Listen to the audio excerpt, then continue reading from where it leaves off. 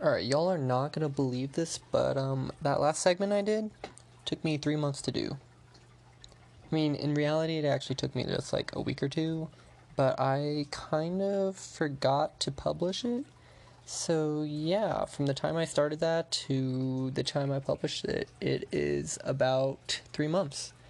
So hopefully I could stop with that bad habit of mine of just forgetting about my Anchor podcasts, and hopefully I could take this more seriously, which I plan to do starting right now with another Chinese lesson. And this time, I hope you guys ate, because you're probably gonna get hungry, because this is Chinese food lesson number 1.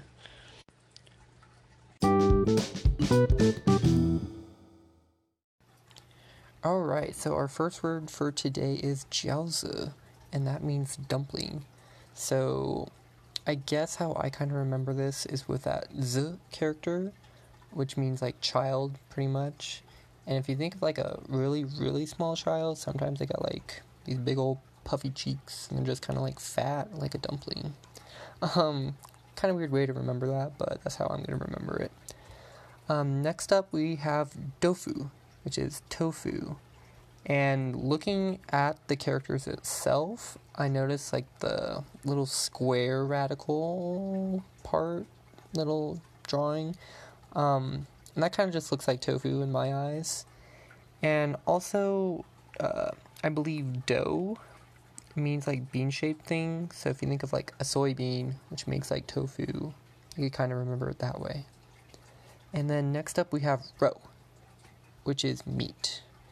And I have no real great way to remember that, but it'll definitely be useful later when we talk about different types of meat. Then we have hot and sour soup, and that is swan latong. I'm not sure if my pronunciation was right, but how I kind of remember hot and sour soup a little bit is with la, and that means spicy. And I know the characters kind of, in a way, resemble like a little chili pepper, like going off to the side, if you could kind of use your imagination with that. So that's how I kind of remember the spiciness of la. And then swan latong. Next up we have xiao bai sai, which is baby bok choy. And xiao is just like little, and sai, that's just kind of like vegetables in a way. So I guess just baby bok choy. Next up we have ching sai, which is green leafy vegetable. And ching you could kind of remember as like green grass or like a young crop, and then sai, of course, is just like vegetables. Next up we have ji, which is chicken. And how I kind of look at that is with the image of the character. I guess it kind of looks like a face, maybe, kind of like a chicken face. I don't know. Use your imagination. Definitely helps a lot when you're just trying to remember characters or like anything in general. Next up, though, we have jietlan, which is Chinese broccoli. And then after that, we have bo sai, which is spinach. And you can kind of look at like the top radicals of that. And I think that's the grass radical it has. I can't remember exactly. My Chinese is a little rusty because I haven't actually been in Chinese class in about like 3 months now. Next up, though, we have nioro, which is beef. And again, the ro is just like a type of meat. So you can remember that. Nioro, beef.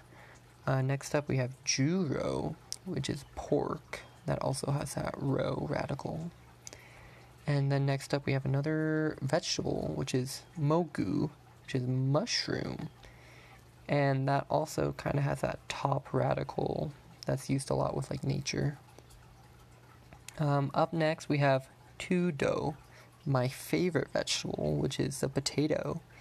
And you can kind of remember dough being like a bean-shaped thing, so like a potato, it's kind of like a giant bean in a way. And then tu is like soil or earth. So yeah, Next up would be mi fan, which is white rice, and that's usually a pretty common word you'll learn, as rice is commonly ate in China. And then next up we have mian bao, which is bread. So mian kind of means like surface, while bao kind of means bag. And how I remember it is like secure the bag, get the bread. I'm all about that money, you know. So anyways, mian bao is like bread. So yeah, I hope that helps you guys. That's just a brief food lesson, just remembering some of the words and how I remember them. So I hope it can help, and I'll see you guys next time.